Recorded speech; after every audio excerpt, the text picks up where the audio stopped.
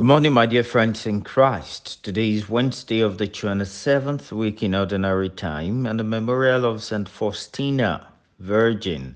My name is Fada Paul. Are you attracted to prayers? We read in the Gospel that Jesus was praying in a certain place, and when he ceased, one of his disciples said to him, Lord, teach us to pray, as John taught his disciples.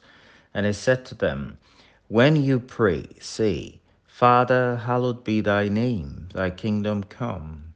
Give us each day our daily bread, and forgive us our sins, for we ourselves forgive everyone who is indebted to us. And lead us not into temptation. Luke chapter 11, verses 1 through 4.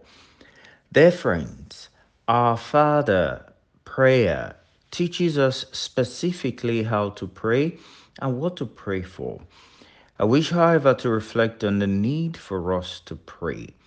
I consider this the most important thing about prayers, to have a need to pray, knowing that our prayers will be answered.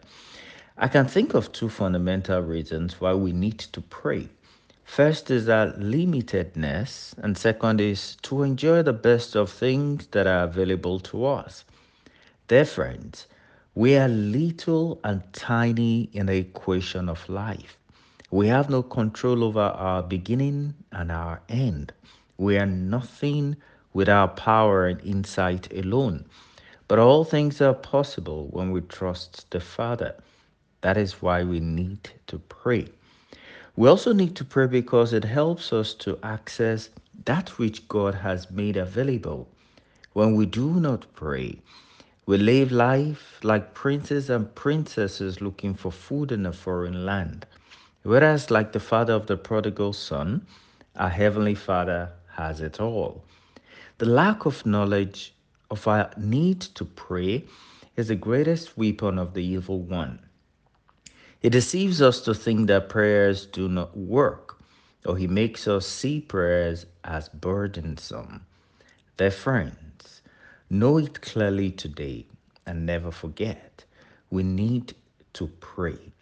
We must learn to pray regularly, for prayers are effective when we know the value and commit to it.